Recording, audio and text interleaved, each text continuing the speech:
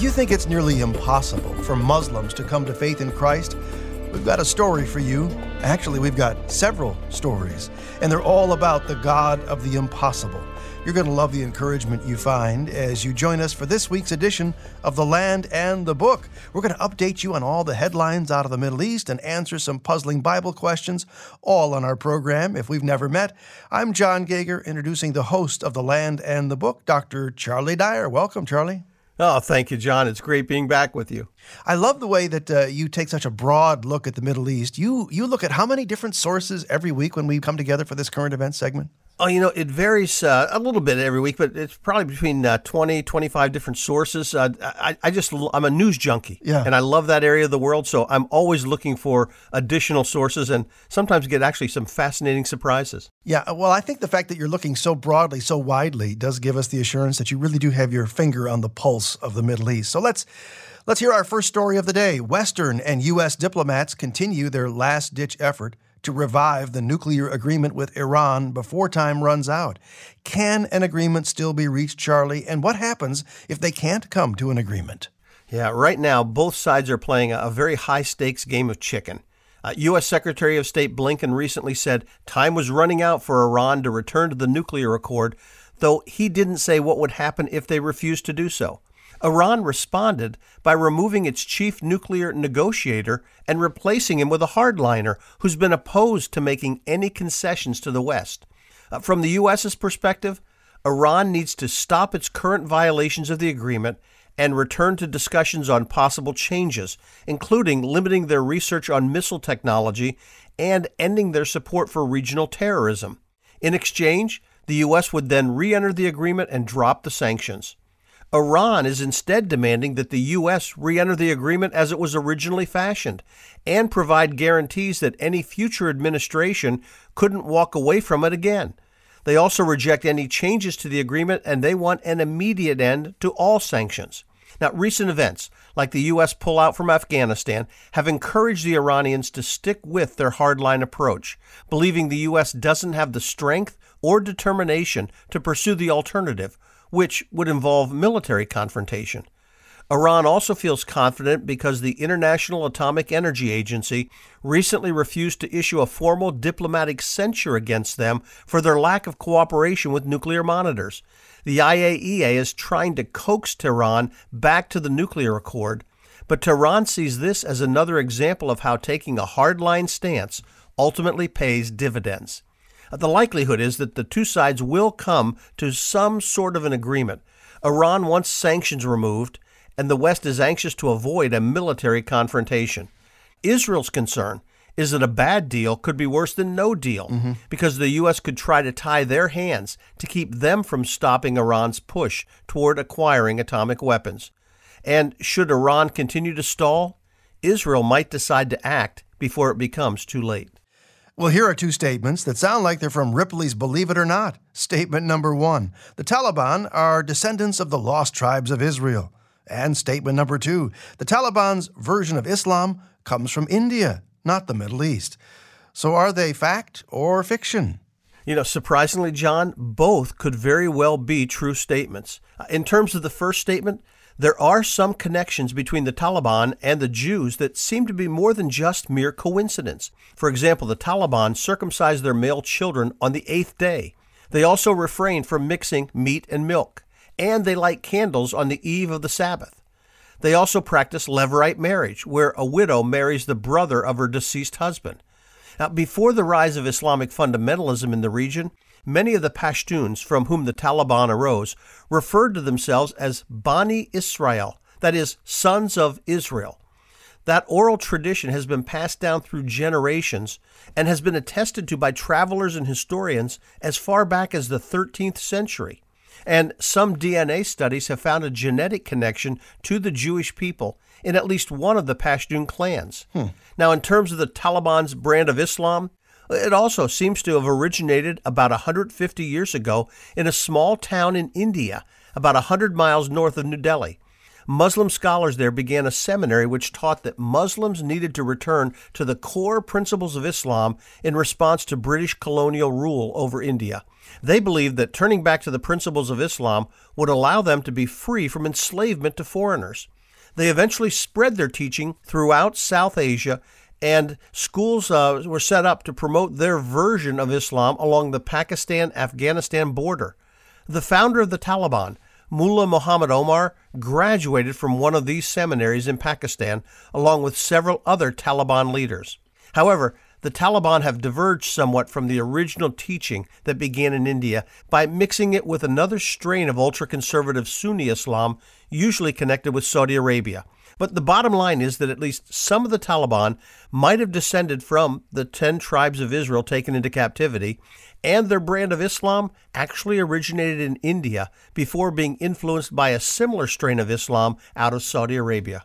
Appreciate your spending time with us today at The Land and the Book, coming to you from Moody Radio and this great station. I'm John Gager with our host, Dr. Charlie Dyer, noted Middle East scholar, and we're looking at current events that have been unfolding throughout the week.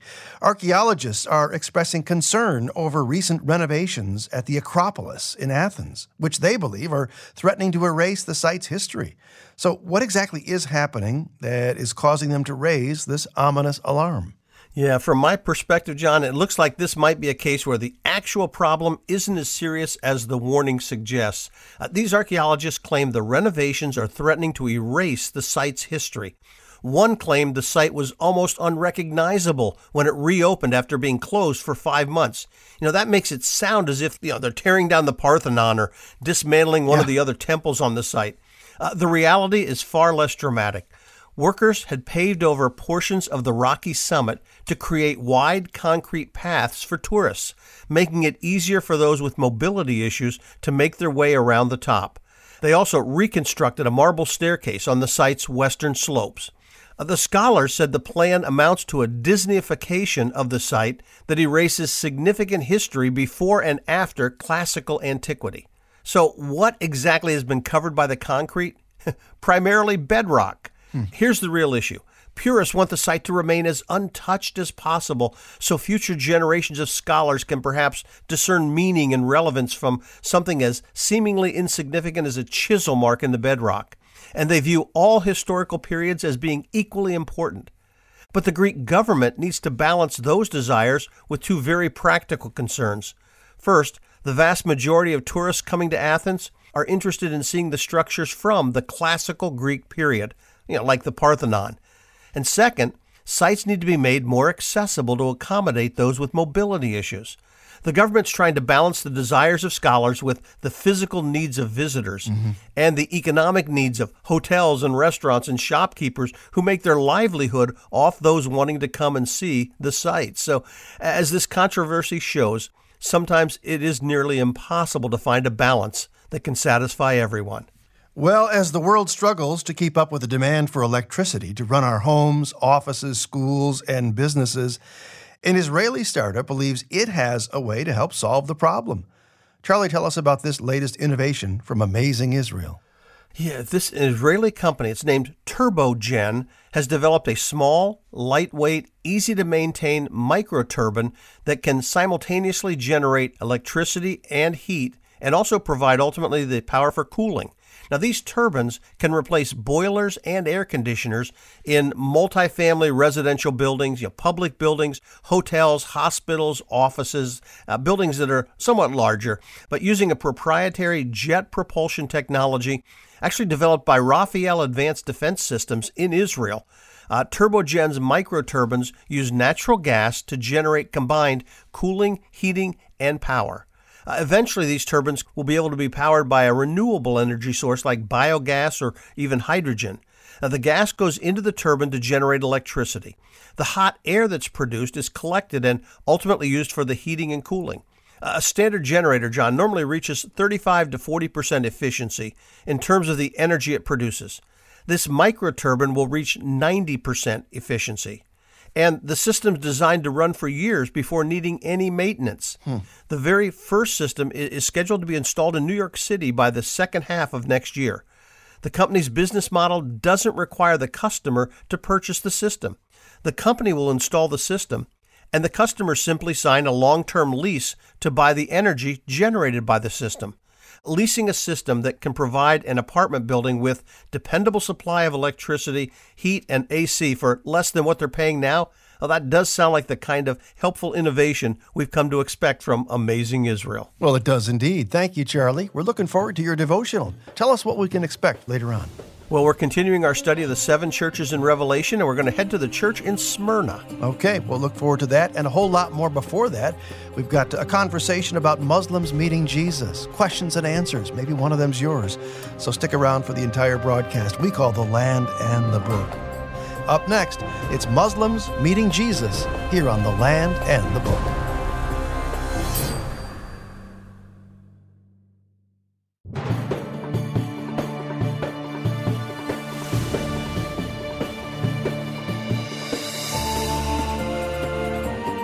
Islam is often depicted today as militant, violent. Muslims are thought to be entrenched in their faith and unreachable with the gospel. Is that true? Well, the real story is that many Muslims are actually coming to faith in Jesus. Though the media is saturated with bad news, the gospel is full of good news that is transforming lives across the globe, one believing Muslim at a time. And you're about to hear the stories for yourself up next on The Land and the Book. Welcome back. I'm John Gager. Before we get to today's guests, here's a thought on how you and I can reach out to a Muslim friend. Loyalty is one of those values everybody seems to esteem, but it's seen differently through the lenses of Christianity and Islam. Let's talk with Samia Johnson, who's written the guide to loving your Muslim neighbors. How do we use loyalty in a conversation that's of redeeming value?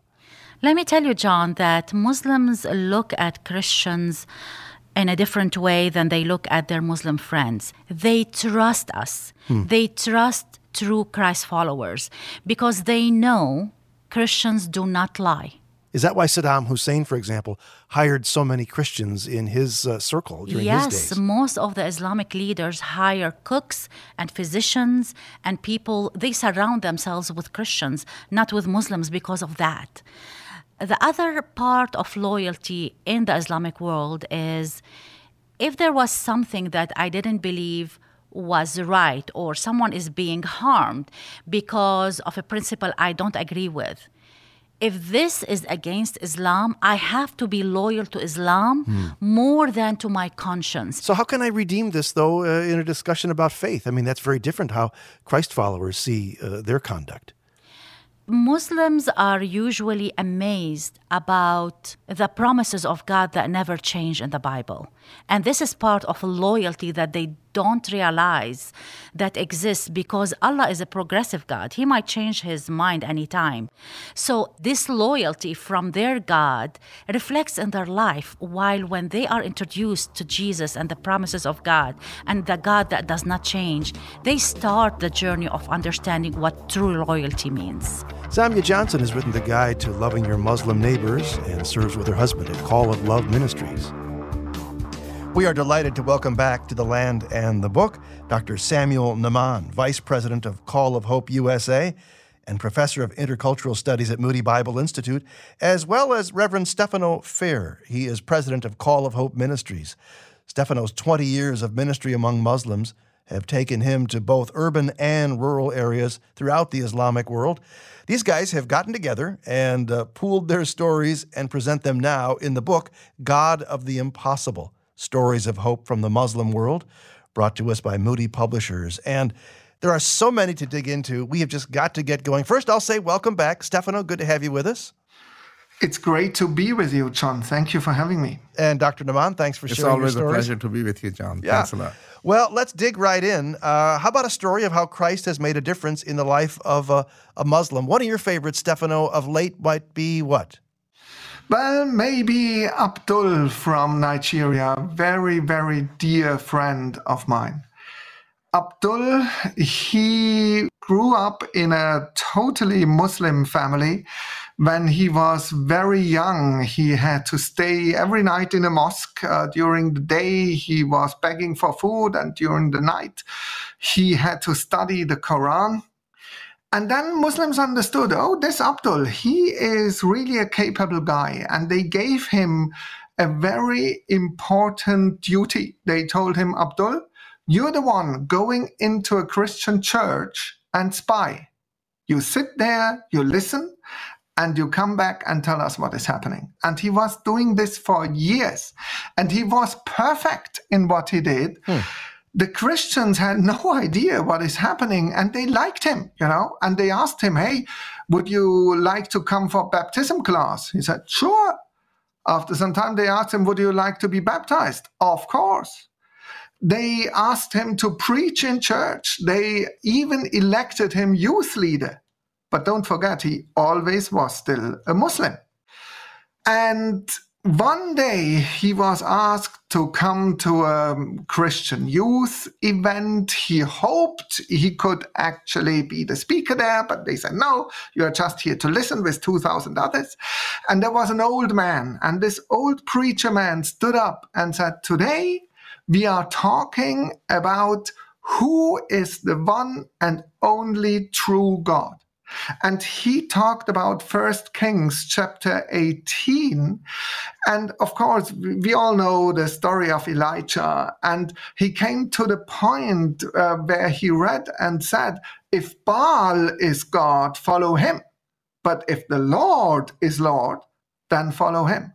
And Abdul was sitting there and felt like, who told this guy about me? This is only about me. He knows that I'm playing a double game. And he didn't know what to do. And this old preacher man said, hey, if you today want to give your life to Jesus, then stand up. And he felt like, I cannot stand up. How is this possible to stand up? I'm a respected Christian leader. But he said it was like a hook. Something came down, took him up, pulled him up. He stood there, the only one of 2,000 people. And he gave his life to Christ. Interestingly, John, this was the moment where his life changed, of course, but where also persecution came in his life. Because until then, everybody loved him. The Christians loved him and the Muslims loved him. But then at this moment, the Muslims hated him and they were after his life. He found a Christian, wonderful wife. Together, they really took the decision to invest their lives to reach out to Muslims. I guess they didn't really know what they decided, because this decision costed them a lot. I mean, many times they tried to kill Abdul and his family, and still he stays with the Lord. He once told me, he said, I'm ready to stay in the north of Nigeria. Even if we are killed, I'm ready to stay there, but I'm only ready to stay as long as you are ready in the West to pray for us. If you tell us, hey, we don't have time, we don't want to pray for you anymore, tell us, because then we need to stop our work. Wow. And I see how important the love of Jesus is in his life. You know, he is even ready to help Muslims. It was hard for him. You know, we started what we call the GOAT project. We helped Christian converts, Christian children to go to school again by giving them a goat. And this goat gave little goats, and then they could sell these goats and go to school. Wonderful project. But then the Muslims approached Abdul and asked him and said, hey, why do you only help Christians and not us Muslims? And he answered no. He said, no, we will not do that. This is for Christians. But he went home and he felt that it was not right. You know, he felt the Lord tells him, see, you cannot only talk about love. You cannot only say God is love and Jesus loves you and then show them hate. And that was the moment when he and his 40 co-workers decided to even give the goats, which they got for themselves, to give to Muslims. And then the story changed. You know, Muslims felt we hate these Christians, but they love us. They even give their property to us. Until today, thousands came to the Lord, not because of the goats, but because of the love Abdul and the others were able to show. God of the impossible, stories of hope from the Muslim world. That's our conversation today on The Land and the Book. We've just heard from Pastor Stefano Fer, and now Dr. Samuel Nahman has a story of his own, this one based in the Middle East. Yeah, I would like to share the story of my dear brother, Dr. Ishaq. Brother Ishaq is from Turkey. I was raised in a conservative Muslim home, grew up as any child, wanted to learn the Quran and basically learn a lot. Yes. So, I mean, he grew up, but he also liked life. And as a teenager, he was part of many things years ago in what was happening in Turkey. But long story short, he ended up studying Islamic theology actually in Turkey and was sent for further studies in Iraq to study Islamic theology. And he had some interactions with Armenian Christians there. When he came back, he was appointed by the Turkish government to be an imam of a local mosque. So he was very well respected, and he was an eloquent Muslim cleric, very good in what he was doing. But he was also leading a duplicit life. Outwardly, he was leading prayers and all those things, but after the prayer and all those things, it was very common for him to go and get a drink. Drink means underground wine, beer, whatever. And his younger brother actually knew about his life of duplicity. You know, on one hand, he's a cleric, very well respected. So when he started getting stipend from the Turkish government, he told Brother Ishaq that, you need to give me money because we are having this dual life. And he said, no, I'm the one who's working hard. Why should I give you? But anyway, he threatened him. He said, if you don't give me, I'm going to report. I'm going to tell people, actually, what kind of life do you have? So it went, for quite some time. He became very popular, and he started engaging with, meeting with different people, his Iraqi friends and all that stuff. And during this time, he realized how hard it is for him to live this kind of life. And those days, radio was very, very popular. And as we are doing a radio show, I just want to also share with you the importance of radio programs. One day he was with his Iraqi friends, just hanging out or whatever. Yeah. And he and his friends, they wanted to get some information from Iraq because by that time Iraq had started the war with Iran. And they stumbled on this radio station. And then later on they discovered it's a Christian radio station. And the person who was doing this radio program, actually, I know him. He's an elder now, very elderly gentleman. But towards the end, somehow through this weak signal, he was sharing about the story of the woman, the adulterous woman who was caught in adultery and the people brought to Jesus. And in John 8:7, the words of Christ are very clear that he heard. Let any one of you who is without sin be the first to throw a stone at her, as we read in John. This one verse caught Brother Ishaq's attention, and he said, wow. So in Islam, I know what will happen. She should be stoned and all those things. Yes. But how come Christ shares this one word, to this woman and basically forgives her sins? And that one verse caught his attention, and then the transformation actually started happening. So he wanted to know more. He said, if there is hope for this adulterous woman, there is hope for me too. So he was introduced to Call of Hope literature, started writing correspondence. These are old correspondence days by letter writing and getting courses and booklets. But then he wanted to read the Bible. And he said, okay, he couldn't find a Bible those days in Turkey.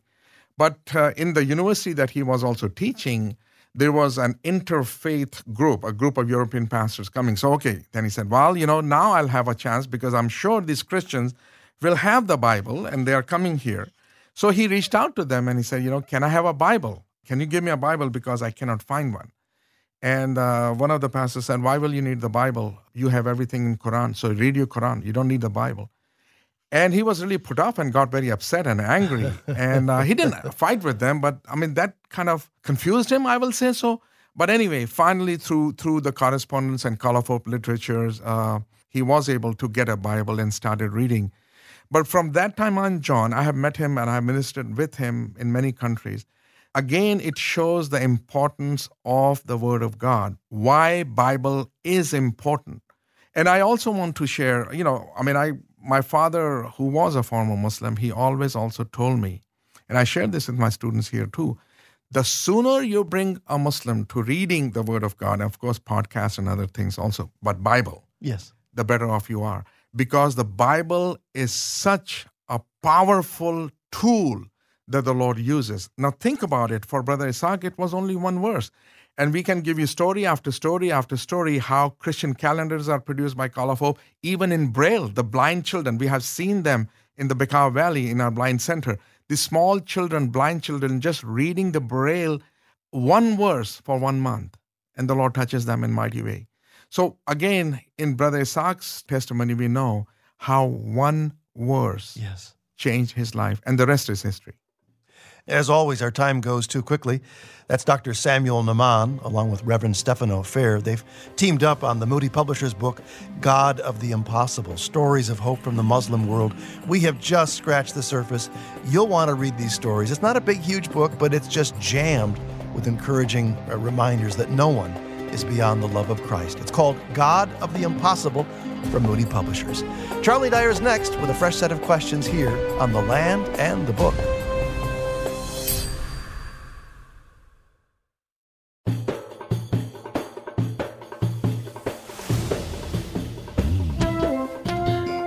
Welcome back to The Land and the Book. I'm John Gager with our host, Charlie Dyer. And you know, Charlie, earlier this morning, I was looking through one of our listeners' email and just really intrigued by the fact that we have got listeners who think deeply.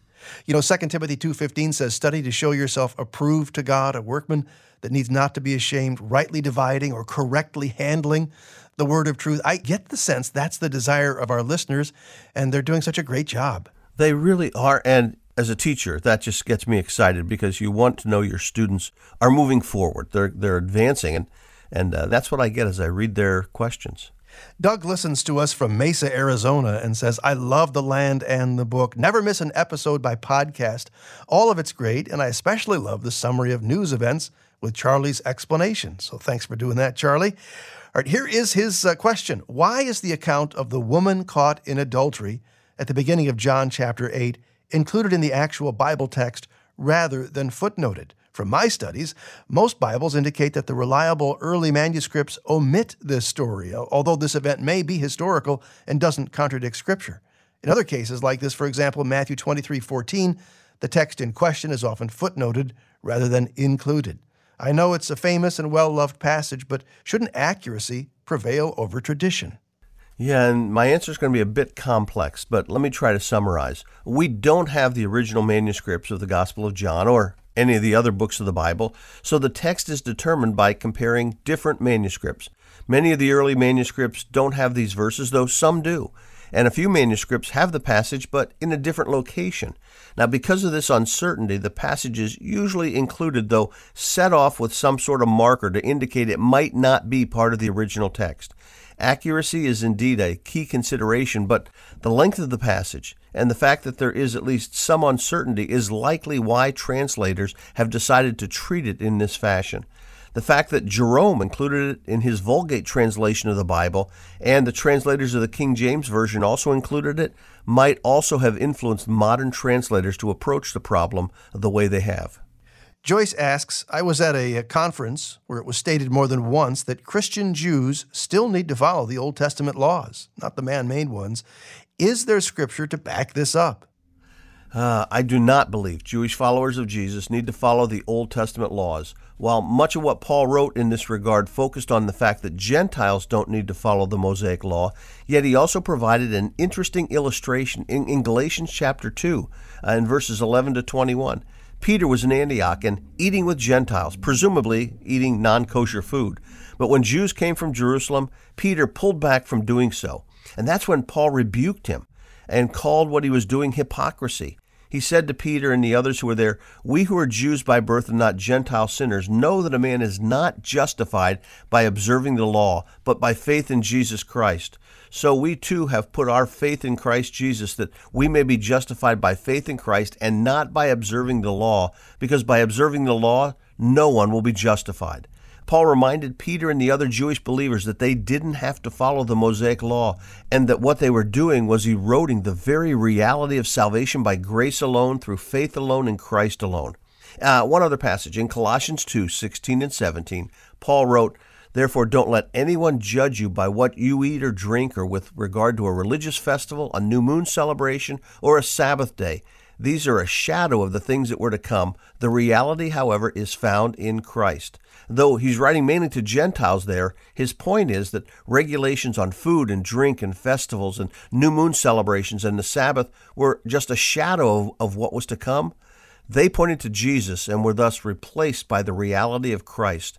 To require someone to then observe these would undo everything Paul is saying we now have in Christ. Thanks for being a part of The Land and the Book from Moody Radio.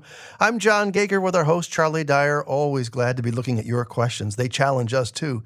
Psalm 92, verse 3, the King James Version, mentions a 10-stringed instrument, a psaltery, and a harp. Peter points out other versions use the words lyre and dulcimer. He says, I looked up psaltery and read that it is an ancient instrument like a dulcimer. Some of the older translations, like the King James, say that the lyre played melancholy music, but none of the newer translations use the word solemn or melancholy. Question, do you know why the newer versions don't editorialize about the mood of the music? Yeah, the real issue here revolves around the translation of that Hebrew word, higayon. It's a somewhat obscure word that, according to one lexicon, has the idea of muttering, that is, sounds spoken to no one in particular, or meditation. Now, it's translated as resounding music in the New American Standard, melody in the NIV and ESV, solemn sound in the KJV, meditative tone in the Net Bible, and harmonious sound in the New King James Version. So, as you can see, the translations differ quite a bit in what they think was intended by the word. The word was intended as some sort of musical notation, explaining how the psalm was to be played and sung. And the problem is, we don't know exactly what that musical notation means today. That's why there are so many possible translations. Now, if I had to choose one, I'd probably go with the Net Bible in this case. Since the original word had the idea of speaking to oneself or meditating on something, I think the melody probably had some sort of meditative tone or feel. But we can't specifically say it's to be melancholy or played in a minor key. That's probably more than what we can get from that one word. Okay. Here's a rather technical question from Robert concerning Jesus as high priest. In Leviticus 16, the high priest enters the Holy of Holies twice, once for himself, once for the people. In the book of Hebrews, we're told of Jesus as our high priest. Hebrews 9:12 says he entered into the holy place by his own blood. In John 20, verse 17, Jesus told Mary not to touch him because he had not ascended to his Father. In Matthew 28:9, he allowed them to touch him. And anyway, he goes on to say, to me, this does not make sense because he says, I am not yet ascended to my Father. That sounds like a task Jesus had yet to accomplish, but had to do. I believe he went to heaven, into the heavenly holy place, to make atonement for our sins, just as the Old Testament high priest did. Since Jesus was holy, he only had to go in once. Remember, it was not enough to just offer the sacrifice of the animal, but the presentation of the blood in the holy place. It took both actions together. What's your response, Charlie? Yeah, and I understand what you're saying there, Robert, but I do have a problem with that position. When Jesus died on the cross, he shed his blood for us. And at the end of that time, he said, it is finished. The word used was an accounting term that meant the account was paid in full. He also told the thief on the cross that this day is when he would be with Jesus in paradise. So that's where the tree of life is said to be in Revelation 2. And in Revelation 22, it's said to be in the New Jerusalem. So in other words, it looks to me like Jesus' soul and spirit went to be with the Father at the moment of his death. So why would he then have to wait to the moment of his resurrection to present his blood? Well, we can agree to disagree, but I think the better understanding of what Jesus was saying to Mary is that she was not to cling to him because all the disciples, including her, were about to enter into a new relationship with him as their resurrected Lord and Savior. In a few short days, he would ascend to heaven. Here's a question from Terry, rather direct. Is Israel progressively displacing Palestinians via expansion of Jewish settlements? Thank you for any clarification. Yeah, the issue is very complicated, but the short answer is that I believe the vast majority of the Jewish settlements are not displacing Palestinians. Now, here's why I think the issue is so complex. Most of the so-called Jewish settlements are actually towns or bedroom communities right around Jerusalem, built on land that was vacant. Now, I watched Gilo, Har Homa, Ma'ale Adumim, being built. They're not built over Palestinian homes. Some of the land was used for grazing by Bedouin, but it was not privately held property. Some of the other settlements, like Ariel and Modi'in, are not bedroom communities near Jerusalem, but they were also built on largely unoccupied land. Second, the recent controversy over like the Sheikh Jarrah neighborhood in Jerusalem was also not Jewish confiscation of Palestinian property. Actually, it involved Jewish families who'd had their property confiscated by Jordan in 1948. Jordan then leased the property to Arabs after ethnically cleansing the area of Jews. But the Palestinian occupants weren't given ownership by Jordan. After 1967, the Jewish families were able to reassert their ownership of the property, but they weren't allowed to take over their property until the leases held by the tenants expired, or in a few cases when the tenants ceased to pay rent on the property. These are issues of private property ownership. The Jewish owners were able to prove in court that they had indeed legitimate property rights. Now, there are also cases where illegal Jewish settlements have encroached on Palestinian land. Some of these are still working their way through the courts. Just as in our country, there are those who try to take the law into their own hands. And that's one of the reasons why it's so hard to give a simple answer to this question. The problem's complex with a lot of different angles and dimensions, and frankly, our news just gives simplistic answers at times for very complex problems. Charlie, for listeners who are not aware, The Land and the Book is aired on this station as a courtesy. And it's important that listeners who appreciate the broadcast let the management at this station know. One great way, of course, is an email or maybe a letter. Your thoughts?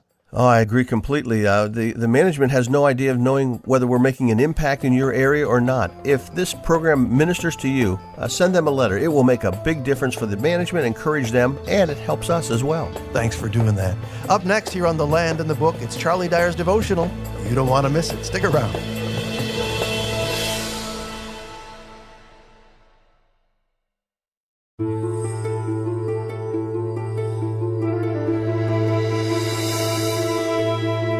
This is The Land and the Book from Moody Radio, where our teacher Charlie Dyer stands by with his open Bible to the book of Revelation. He's going to give us something of a report card. Charlie, I remember when I was a kid, report card time always made me pretty nervous. We have to stand up and show our parents how well or how poorly we've done over that last marking period. And in many ways, these letters are Jesus' report cards for each of these churches. We'll get to that report card, but first we want to take you to Israel through the eyes of someone who's been there. Listen to this Holy Land experience. Hi, my name is Winfred Neely, and this is my Holy Land experience. It was absolutely wonderful. I still remember sitting in a boat on the Sea of Galilee in the approximate place where Jesus actually lived. I remember going to the Garden Tomb where we actually had a communion service, and I was deeply moved as I looked over there and realized that the tomb is empty and that Jesus is risen literally and bodily from among the dead. And I just was reminded of the fact that God became human and lived among people in a specific place and culture and time, and I had the great privilege to experience it firsthand with my Bible in hand. It was an incredible experience. Well, Charlie, we think of the persecuted church as a modern kind of problem, but persecution in the church goes way, way back. Yeah, it does, and we'll see that in God's letter to the church in Smyrna. Now, as our ship arrives at modern Izmir, the view in front of us is spectacular. The large crescent-shaped harbor stretches for miles, making this an ideal seaport. We could have driven here from Ephesus, the 35-mile drive following an ancient overland road, but making the journey by boat was much more scenic, and our approach to the city by ship helps us understand why Smyrna was an important city in the first century. Much of ancient Smyrna lies underneath the modern city of Izmir, so the ruins are far less dramatic than Ephesus. But a short bus ride into the heart of the city, followed by a walk up an alleyway, brings us to the ruins of Smyrna's Agora, its ancient marketplace. Graceful columns stand beside ancient Roman arches, which once supported structures that have now vanished from sight. Perhaps it's appropriate that the ruins visible to us are those that point to the city's commercial past. Its natural harbor, along with its overland trade routes, made Smyrna an important center for commerce. The city's name is actually something of an enigma. While some think it was named after a mythological female warrior, the word itself is also the Greek word for myrrh, the aromatic resin harvested from trees in the Arabian Peninsula and some eastern regions of Africa. Myrrh was highly prized and was used in incense, perfume, and medicine. While we can't explain how the name might have come to be associated with this city in Greece, there's little doubt that myrrh would have been one of the goods bought and sold in this ancient agora. Certainly, myrrh seems to carry with it a study in contrasts. On the one hand, it was highly prized, very rare, and extremely costly. But on the other hand, it was used to mask the scent of decay, disease, and death. Its pungent aroma hid those other smells in a way that made life more bearable. But behind the fragrance was the reality that life brought with it more than its share of pain, suffering, and anguish. These are what made myrrh so necessary and desirable. While the relationship between the city's name and myrrh might be a mystery, the association was very appropriate for the church that grew up in this city. The church in Smyrna was a church familiar with pain and suffering, and yet their amazing response through it all was like a fragrant aroma to the God they served. In fact, the church in Smyrna is only one of 2 churches among the 7 in the book of Revelation to receive no rebuke from Jesus. The words Jesus does use to describe this church tell us about the struggles they were experiencing, which were the result of active opposition from groups who hated both them and the God they followed. With great tenderness and sympathy, Jesus wrote, "I know your tribulation and your poverty, but you're rich, and the blasphemy of those who say they're Jews and are not, but are a synagogue of Satan." Jesus understood the physical abuse and financial distress that resulted from the discrimination and persecution faced by this struggling group of believers. And he even pulled back the curtain to show that the ultimate reason for their pain was the cosmic struggle between God and Satan. And as bad as it had been, Jesus wrote to remind these believers that the situation was about to get worse. "Do not fear what you're about to suffer. Behold, the devil is about to cast some of you into prison, that you may be tested, and you will have tribulation 10 days. Be faithful unto death, and I will give you the crown of life." We're not sure what the specific circumstances were that this church was about to face. Perhaps Jesus was referring to a local pogrom about to sweep through the city, an orgy of hatred not unlike those that had been directed at other minority groups throughout the ages. And it's at this point where we become unsettled and a bit uneasy. If the trouble was about to break out, why didn't Jesus call on his followers to flee, to run away, to head for the hills? Certainly there are times in the Bible where that is exactly what God said to his followers. In Matthew 24, Jesus described a time when an abomination of desolation would be set up in Jerusalem, and he told his followers that when that time came, they were to flee to the mountains. So why didn't he call on his followers in Smyrna to flee from the persecution? And that's the great, unrevealed mystery of suffering in the Bible. There are times when God delivers his followers from pain, suffering, and death.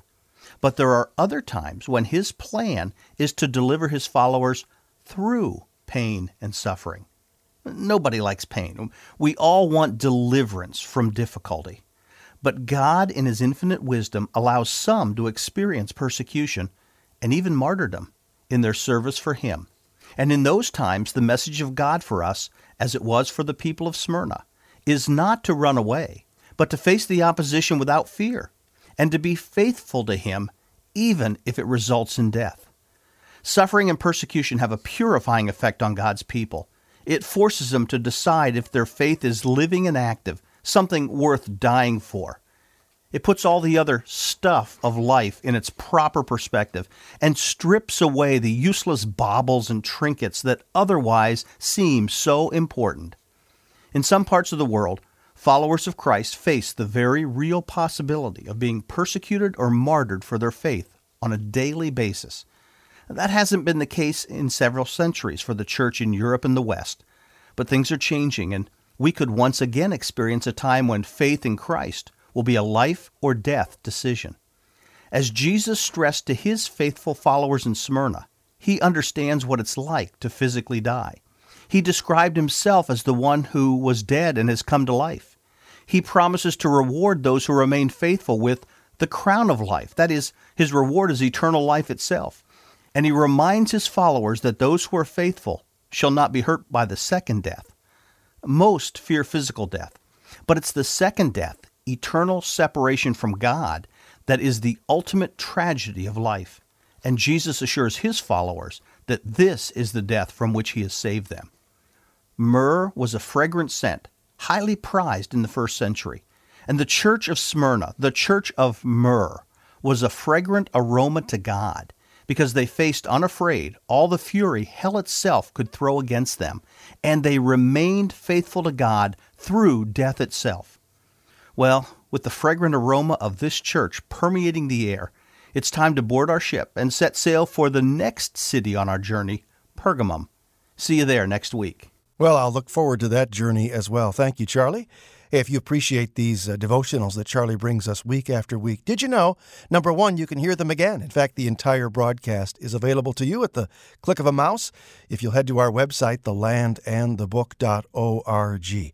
You can also listen anytime if you've got the Moody Radio mobile app. It's free, available for Android or iPhone. Just search for Moody Radio at your favorite app store. And the cool thing is you could do what I did, set up your presets, your favorites, like The Land and the Book. So there it is, one click, there you are listening wherever you happen to be if you've got this free Moody Radio mobile app. Again, just search for Moody Radio at your favorite app store, and you could listen to The Land and the Book that way.